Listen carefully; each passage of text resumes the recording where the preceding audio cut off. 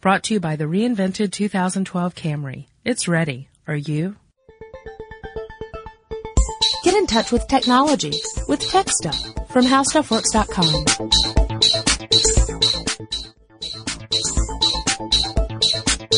Hello, everyone. Welcome to Tech Stuff. My name is Chris Pollette, and I am an editor at HowStuffWorks.com. Sitting across from me, at least for now, he's still upright, is someone who likes to talk about this his favorite time of year, senior writer Jonathan Strickland. You will rejoice to hear that no disaster has accompanied the commencement of an enterprise which you have regarded with such evil forebodings.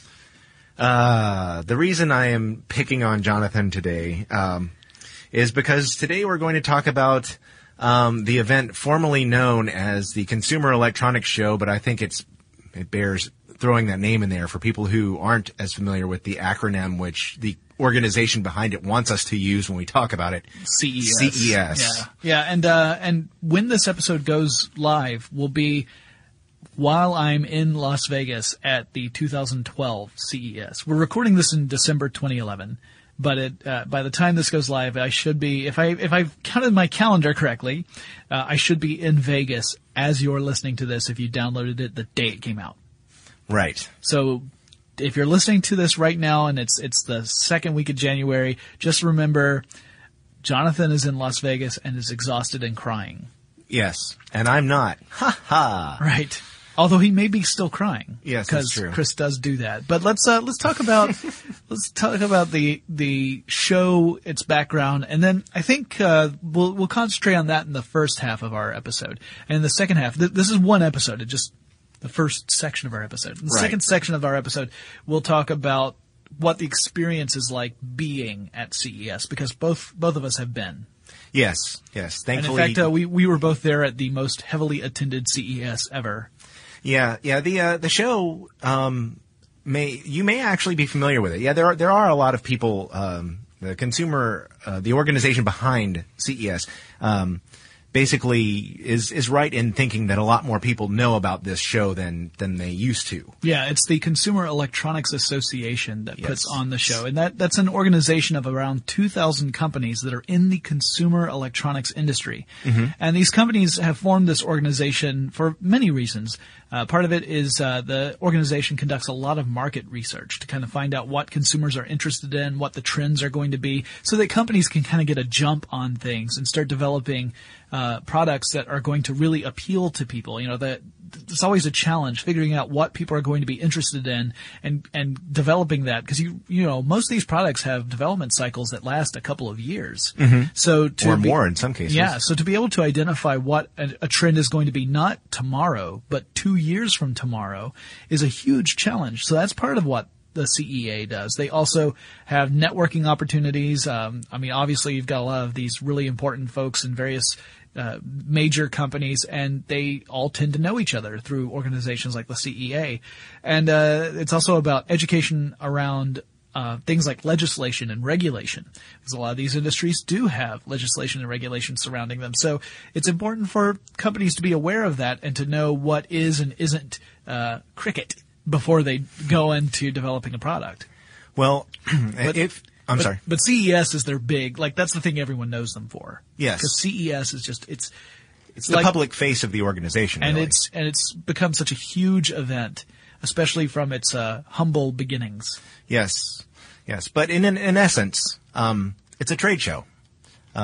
Basically a big open floor with booths where companies are showing off their products, and there are representatives from the company, not necessarily company employees. Sometimes they're PR people that they've hired to talk about. Hired guns who come in and they've got fact sheets about all the different products that they have all memorized, and they are happy to spout off. But if you ask them anything that's not on the fact sheet, then they give you an email. Here, take my card. Yeah. We'll get into what it's like. It's interesting to note that this, we're in a gadget-hungry world now. Yeah. We're in the 2000s. We're in the 21st century. Before that, it's like the 90s were kind of like that too. The 80s, we had the Walkman. We had the debut of the compact disc player, which we'll get into in a minute. Yep.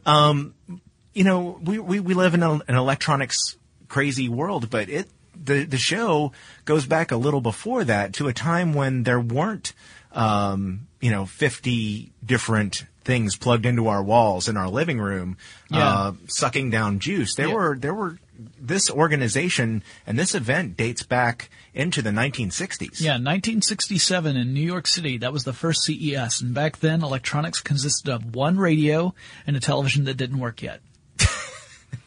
Not true. No, that's totally, that was a complete, the 1967 part was true, but the rest was a lie. Right. I did find a Flickr set of photos from early CESs I back didn't in know the that late Flickr 60s. was around in 1967. That's amazing.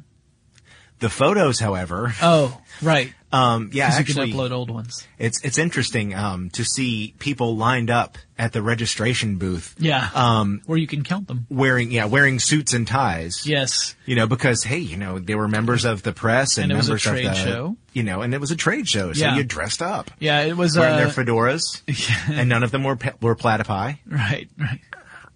Oh, there you are, Perry. So that first show, there were 200 exhibitors at that first show, and there were 17,500 people attending that show. And we should also point out that when we say people, 200 exhibitors, yeah. Oh, if only. Yeah. I could go for half a day and I'd be done.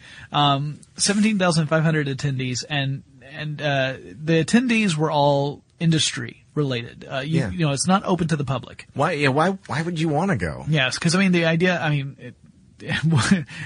I often ask myself that question, but no, there are variations on different TV sets and different kinds of radios. There's stuff that's interesting, but for the most part, what this is for, it's for the vendors, the manufacturers, to show off new products to retailers. Yeah. So that retailers will go and order the devices from the manufacturer and start selling them through their retail stores. That's typical of a trade show. That's what they're for. That's the big business that's going on at CES. And then you have the press as well that covers CES. And I think back in 1967 there probably weren't any bloggers. No. But it was all journalists. And I'm assuming that a lot of them probably wouldn't have been interested in this because this isn't as interesting to the reader in 1967, the general reader, right, as it would be today. Yeah. There did become kind of an interesting, history at CES for new technologies to debut there, and we'll talk about those in a little bit. But, when it first started, it was fairly modest, and it was not the only big trade show out there either. It's one of the ones that we hear about consistently today, but it's not the only one. It was actually a spin-off of another trade show, the Chicago Music Show. Really? Yep.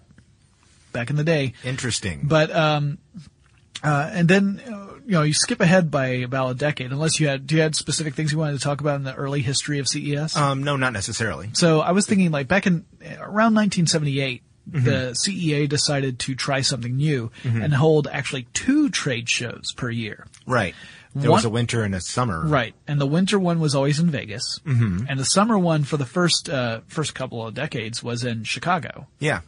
But then in 1995, CEA decided to try an experiment and move the summer city to different destinations and to kind of play with that and see how that went. Originally they were going to go to Philadelphia in 95, I think, and then the problem was it was scheduled directly against the E3 event, and E3, the Electronic Entertainment Expo, is another big trade show. So a lot of exhibitors were kind of expressing concern about that because they really wanted to be, and retailers too, they wanted to be at the other trade show as well. They'd have to pick between the two. And if you've got one show that has 2 shows a year and one that only has 1 show a year, well then that's easy. You skip the one that has 2, you can go to the other show, and then you still have another chance to make it to the first one. So, they tried that a couple times. In 1998, they decided, this doesn't make any sense. We're just going to do 1 show a year. It'll be that winter show, and it's going to be in Vegas, and that's how it's been since.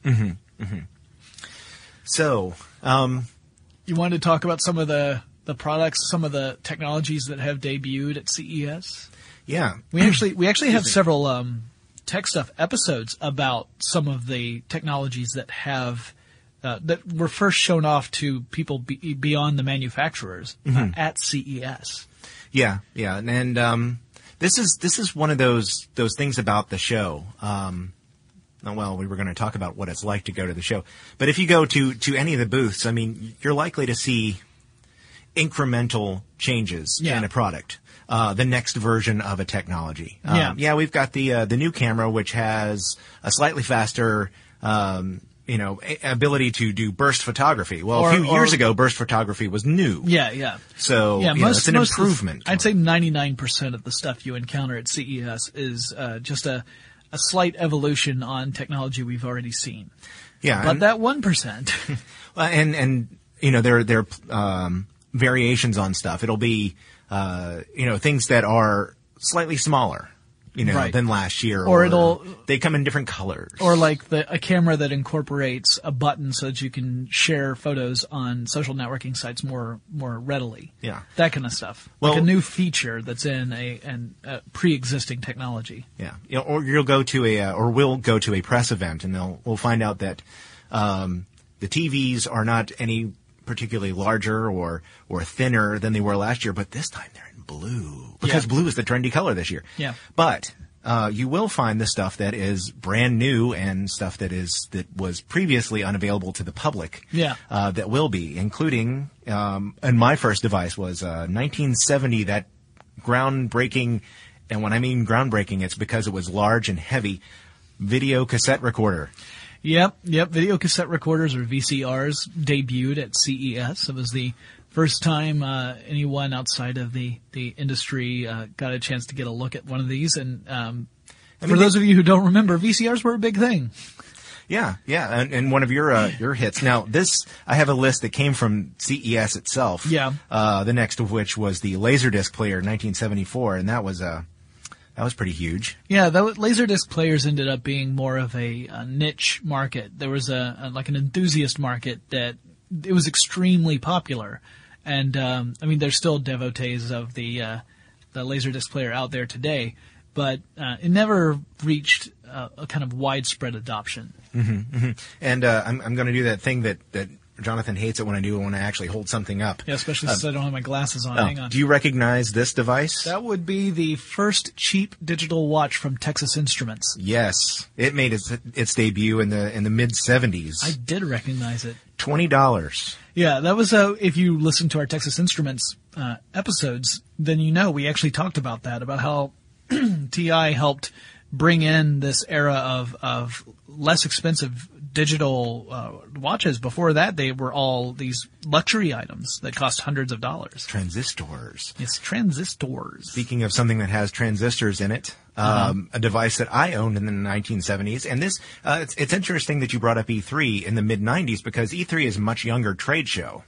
If you wanted to show off the next device, you would have to take it to CES, because there wasn't an E3 when it showed up in 1977, and that would be Atari's VCS, video computer system. Other consoles also first debuted at CES, including some that debuted after E3 started. That includes Pong. That was before E3. But NES, that also debuted at CES in America. Granted, it had already been out in Japan. Right. But made its American debut in at a winter CES show. And then also the Xbox. Yeah. Traditionally, there are several keynote speeches that take place at CES. It's not all just out there on the trade show floor where you're looking at booths. They also have sessions that they hold. Yes. Where they talk about trends and technology, and companies will have a press event where they'll unveil the stuff that you would be able to see on the floor, but you'll get an early look at what it can do before you get to the floor. Well, Microsoft has had a keynote slot at CES for years. Mm-hmm. And at one of these, they unveiled the Xbox. Yep. So that was, it wasn't an E3 thing. That was before Microsoft was big in games.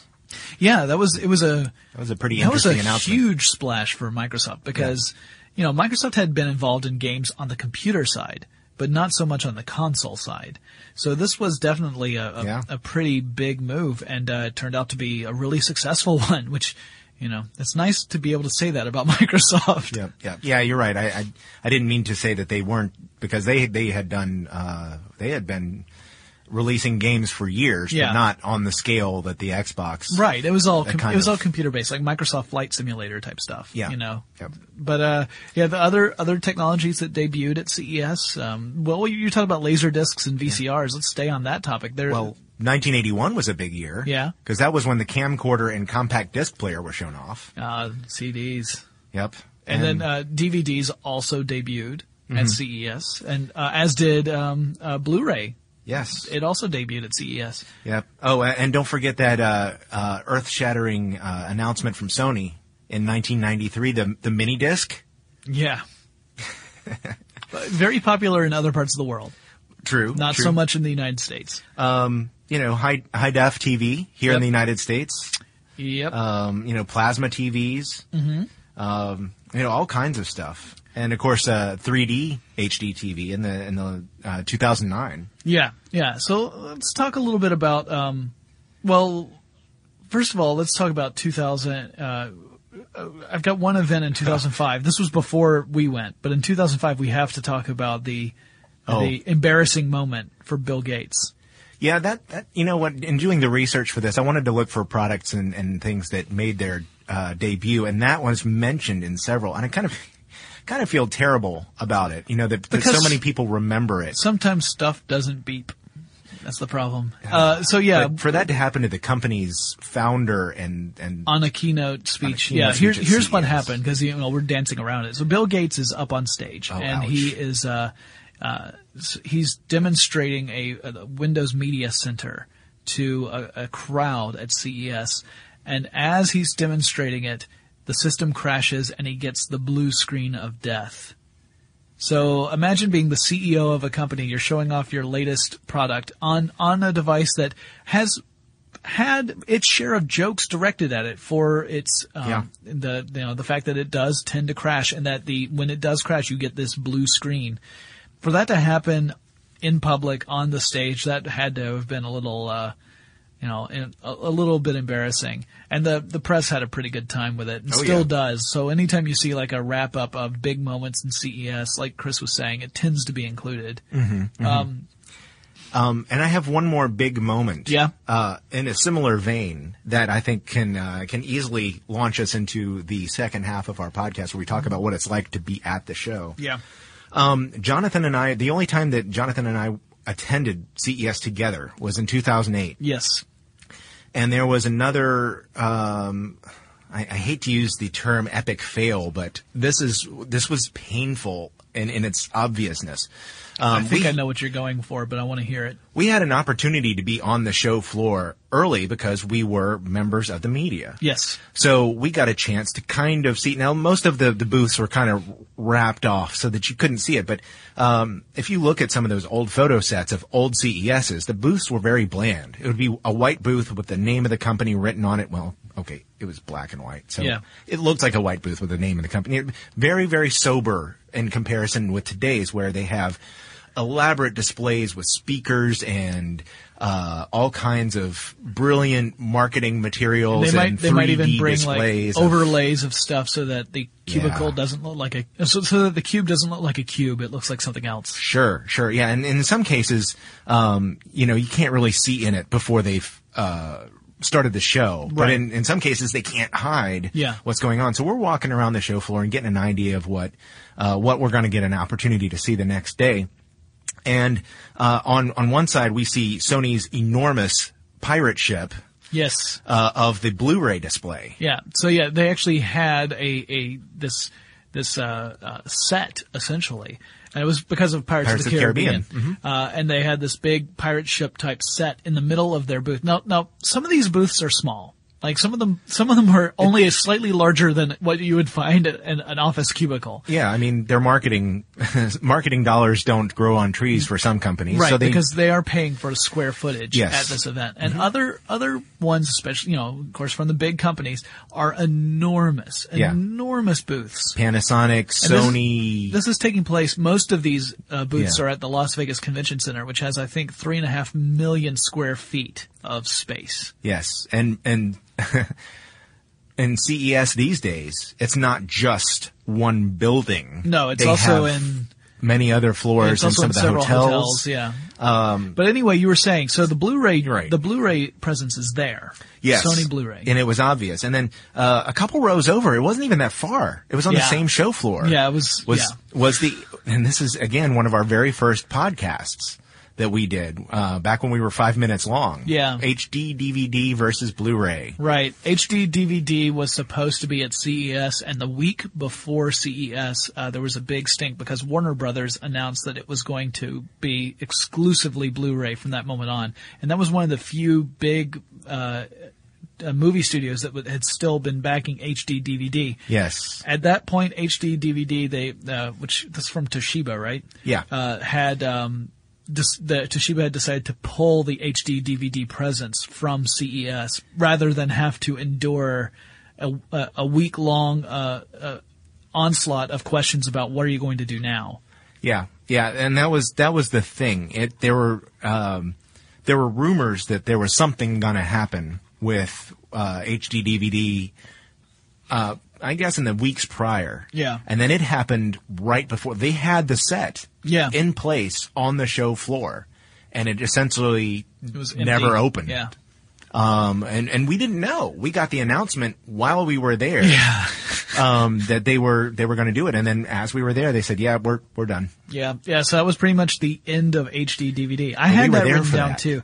Yeah. That also was 2008 was a big year for CES. There were 141,000 attendees. Mm-hmm. So up from that 17,500 previously. Just a few more. Now, I actually wrote down a couple of just little facts about every year from 2008 to 2011 because we were, I attended all of those. By all means.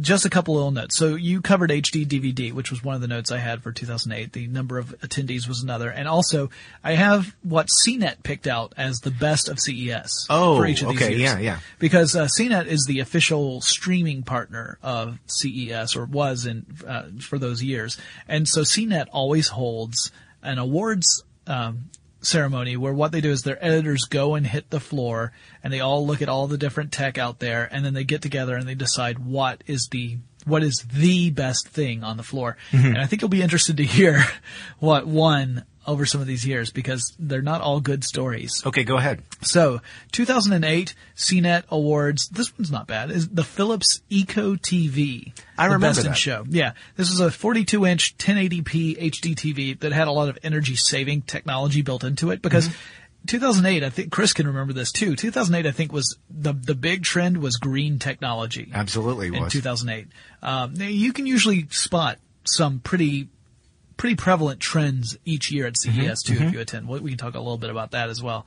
2009, that was when the LG watch phone was on the show floor. Oh yeah, which never came to the United States. But it made a huge hit at the show. Yeah, it got a lot of buzz because everyone's saying, "Oh, it's the Dick Tracy watch, except it's got video and everything, and it's a touchscreen interface." And you know what? We don't have the LG watch phone, but we do have the iPod Nano that has a lot of the same functionality, just not the phone part. Yeah.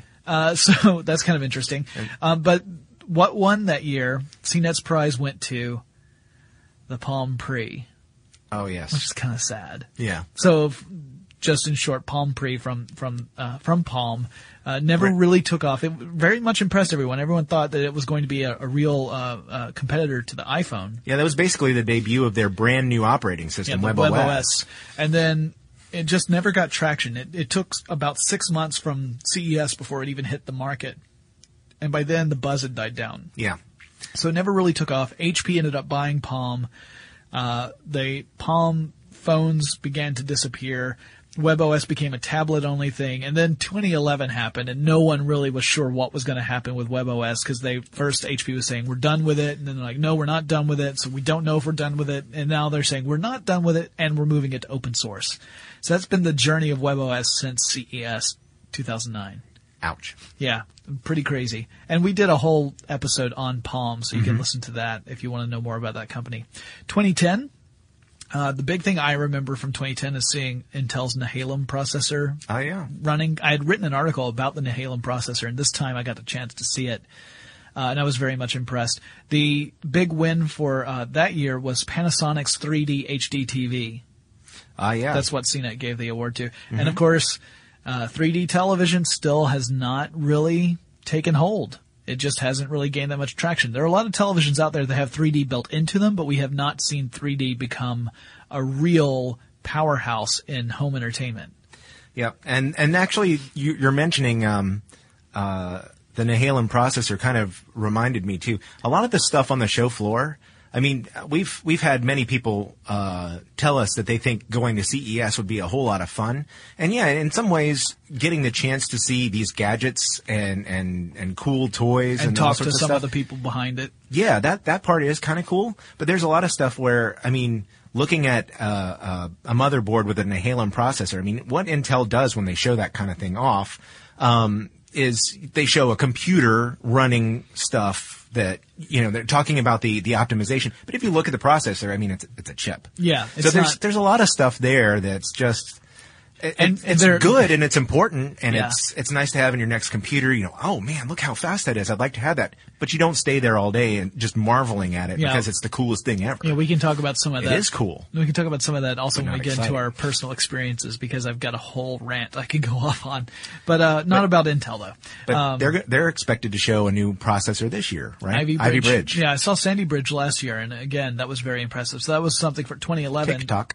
Last year being this year as we're recording it, but last year when you're listening to this, 2011, yeah, I saw Sandy Bridge, and that was very interesting. That was also, it was a big year for tablets and smartphones, last year, 2011. Yep. The Motorola Atrix, which was the smartphone that could dock with a laptop-like docking device, and it could power that laptop. So you were actually using the smartphone's operating system, but in a laptop form factor. BlackBerry Playbook was there to play with. That was the first time I got my hands on one of those. Lots of different devices. CNET gave the award to the Motorola Zoom. Which again, just never really, I mean, it hasn't done terrible it's not a failure or anything in the market, but I don't think it ended up making as big a splash as we thought back when we were at CES. Yeah. And part of that is just, you know, that was sporting the new, Honeycomb build of Android. Well, within that same year, we've seen Ice Cream Sandwich come out, or at least unveiled. Ice cream. Yeah. So, I mean, that's one of the issues with CES too, is that sometimes the stuff that you see at the show that you think is going to be like, oh my gosh, I can't wait for this to hit the market. It's going to be the next big thing. Some of it never comes to market, and some of it will come to market and then just fizzle. Let me get the one item that never came to market that just drove me crazy. I know what this one is. The Lenovo U1. I knew what that one was. Oh, the Lenovo U1, which was a notebook computer where you could detach the screen from the base of the computer and it would become a tablet. And it actually had two different operating systems. When it was a notebook computer, it was running Windows 7. The original build I saw, when you detached the screen, it would switch to a Linux-based operating system. The second time I saw it, which was CES, I can't remember if it was 2010 the first time or 2009. Anyway, the second time I saw it, they had switched the tablet operating system over to Android. And in both cases, they were hoping to aim for a summer release. And it never happened. There were some limited releases in China, but nothing in the United States. And this was the tablet device I really wanted, because I wanted something that I could use as a full computer, or I could detach the screen and use that as a tablet so that I could preload all the things I needed before detaching the tablet part, and then I'd have it to refer to on the tablet. That way, for all the heavy data processing type stuff or word processing, word entry kind of things, I could use a keyboard instead of a touchscreen device. And yeah, I'm still sad that never really came out. But yeah, let's talk about what it's like when you go to CES. We'll mostly be talking about it from the perspective of press, because that's what we are. We've never exhibited at CES. Yeah. So, well, it's I can say that it's if you're interested in gadgets, or you're a member of the media, the experience is not going to be terribly difficult, because you're going to want to see as much of the show as you can. Now, the show takes the better part of a week. Yep. And as I mentioned and Jonathan mentioned before, it's quite a lot of square footage in terms of show space. Yeah. It's grown very, very large. There's even an outdoor section where they have mobile electronics and things, exhibited. Cars. That was the first time I saw a Fiat 500 because Microsoft was showing off its Sync operating system, and they had a Fiat 500 there, and I thought, wow, man, look at this. They brought a Fiat overseas just for this show. A lot of the audio exhibitors are in hotel suites in one of the nearby hotels because you don't want to have to try and show off your high-end audio equipment on a show floor that's just clamoring with noise. Yeah. You need to have your own little area so that you've at least kind of blocked out most of the ambient noise so people can really hear what your stuff can do. Yeah. To quote Dr. Seuss, the noise. Yeah. It's a loud environment. People are talking. There's media playing from pretty much everywhere. Yeah, at the central hall you get there's usually a few the one audio areas you'll hear the most are the car sets, like the audio stereo systems that go into cars. Mm-hmm. Those tend to actually be on the show floor. Yeah. And they tend to drown everything else out. I know that when Leo Laporte first got his This Week in Tech table set up over at CES, he was put directly across from an area where they had several of these exhibitors showing off these incredibly powerful stereo systems. And so through most of the twit footage of that first year, you hear doom, doom, doom, doom, doom, doom, doom, like in the background. And like people are shaking when they're sitting there at the table. It was pretty intense. Yeah, they even had in 2008 when we went. They even had marine electronics. They had boats going boom, boom. Yeah. Yep. And it was pretty interesting. So some of these booths that you would see are wide and spread out, and in some cases it's that the company wants to make a big statement but doesn't necessarily have that much to show. Sometimes it's that they need the space, like the Parrot drone. The first time I saw that, that's it's got 4 helicopter type blades. I've seen it called a quadricopter. Yeah, quadricopter. That's not bad.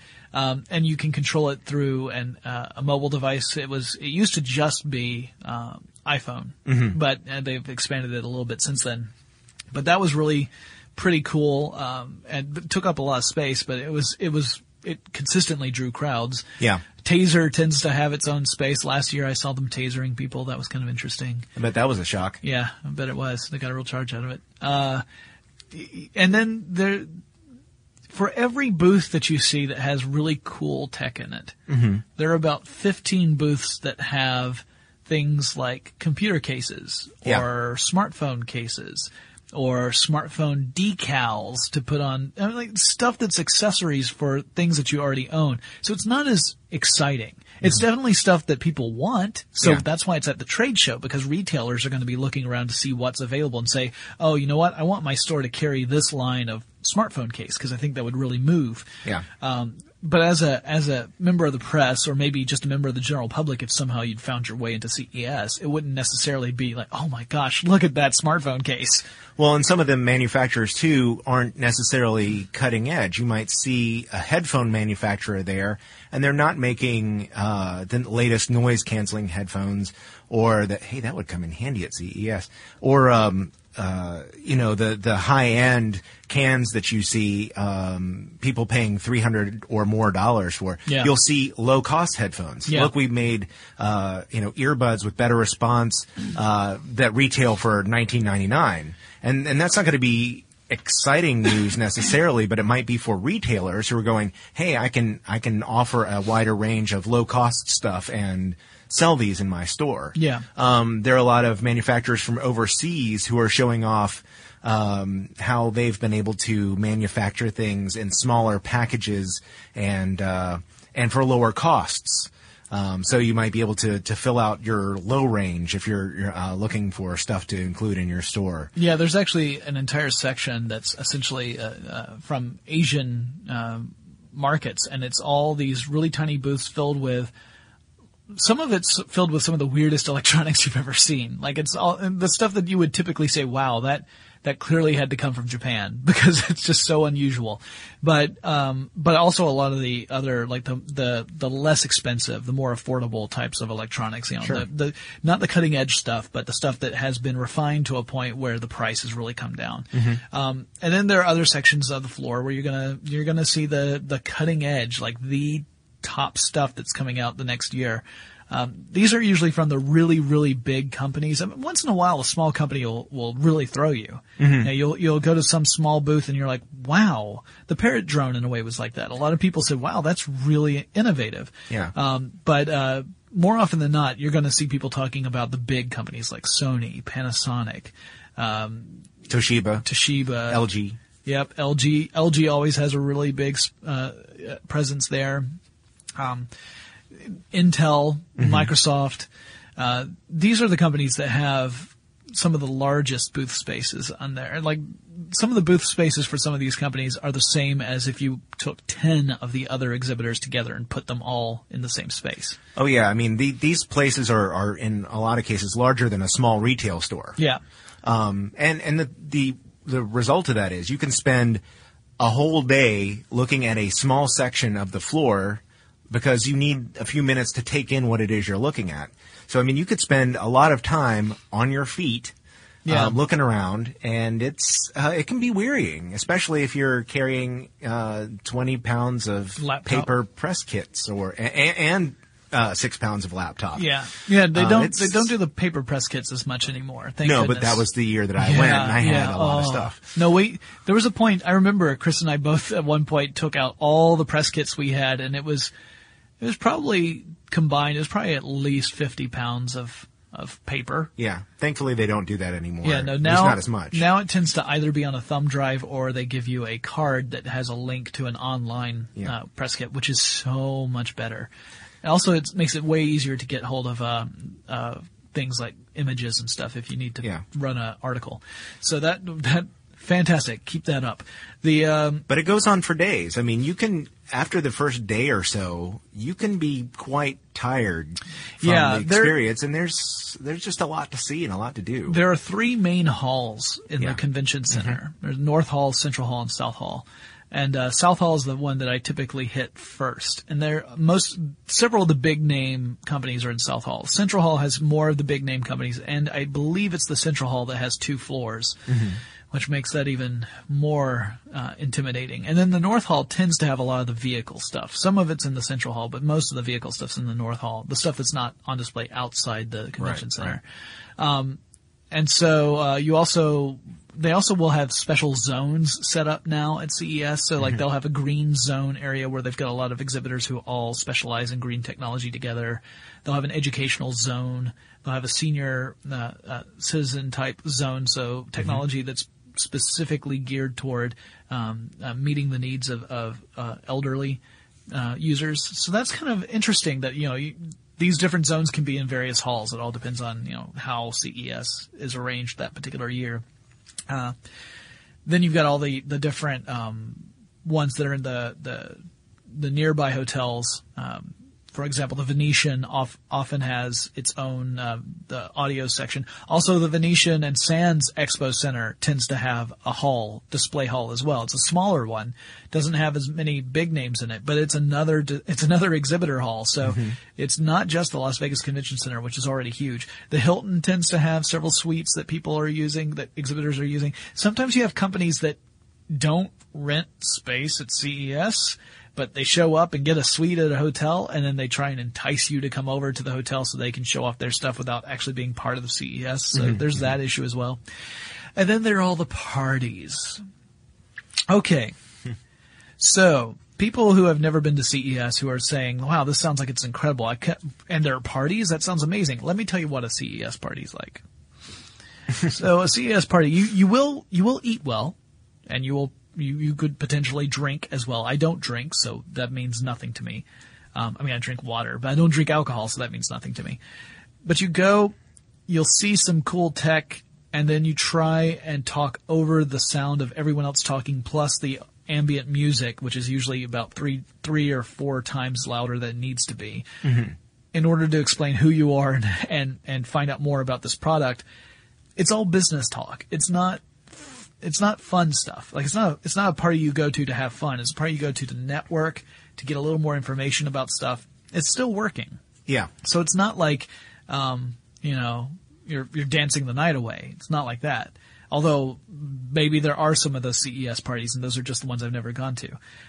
So now at this point, I tend to, I'll try and go to a party now and then, because it is a really good way to network with people. And it is a very good way, like if you write about how stuff works like I do, it can be invaluable to get the business card of an executive so that you can contact that person and say, hey, I'm working on this article about the thing that you specialize in. Is there anyone at your company I could speak with so I could get an expert involved in writing this article?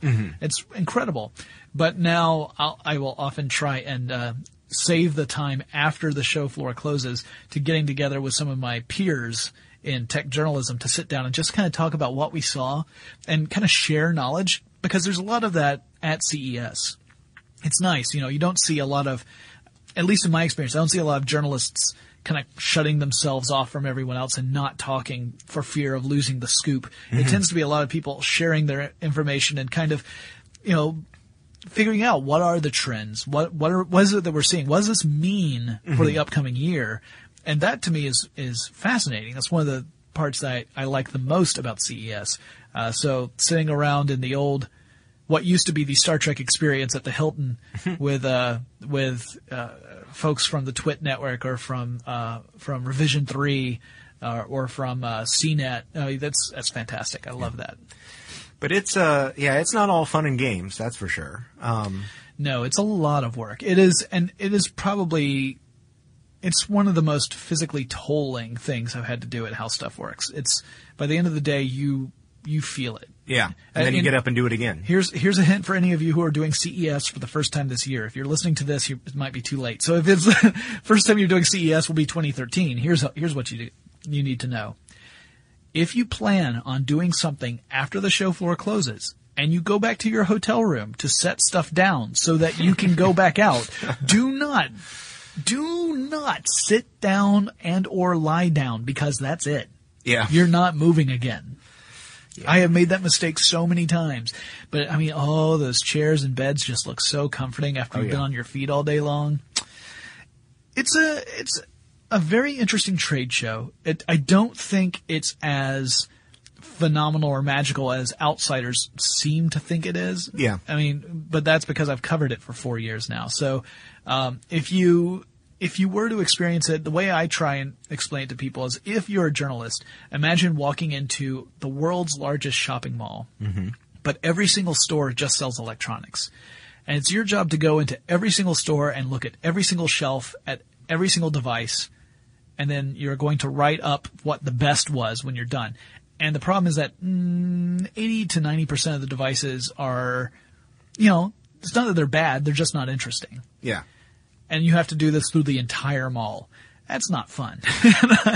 But there are fun elements to it. When you do stumble across that thing that is debuting for the very first time at CES, there is a level of excitement there that is, it's hard. You can't dismiss that. That is pretty incredible to experience. Yeah.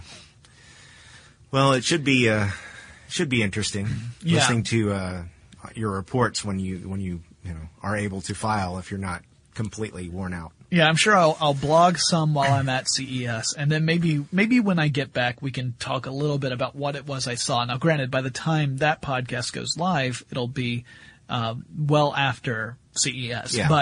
But I can at least talk about sort of the trends and maybe what the field was like, because one thing we did not touch on, and I guess we can end here because it is kind of interesting. Yeah. Is that 2008. Most heavily attended CES at that point at 141,000 people. So you and I got to experience the most crowded it's ever been. And it was crowded. 2009 saw a 20% drop in attendance, because that was when there was fear about recession. There was a lot of economic uncertainty. Sure. Exhibitors pulled out of the show. Attendees canceled. And so I think it was like around 110,000 people showed up in 2009, so 30,000 people less than the previous year. Only 110,000. Which it sounds like it's still a huge amount, but when you spread it over the entire event, it was noticeable that there were fewer people there. Yeah. 20% fewer people there. And then 2010, there were a few more, but it still wasn't at its old levels. And then last year, 2011, it got back up to 140,000. So it's almost back to where it was in 2008. Okay. So, I don't know what 2012 is going to look like yet because while I'm there, while you're listening, I'm not there while I'm recording. All right. But I'm sure I can report back, assuming that I still have any, ability to do so. I lost that toe on that one year, the 2008. It's when I got in between a reporter and some free food. Anyway. Bad idea. Never do that in any circumstance, but especially at CES. All right, so we're wrapping this up. You guys, if you have any requests for episodes that you would like us to cover in the future, let us know. You can contact us on Facebook and Twitter. Our handle there is TechStuffHSW. And Chris and I will talk to you again really soon. Be sure to check out our new video podcast, Stuff from the Future. Join HowStuffWorks staff as we explore the most promising and perplexing possibilities of tomorrow. The HowStuffWorks iPhone app has arrived. Download it today on iTunes. Brought to you by the reinvented 2012 Camry. It's ready. Are you?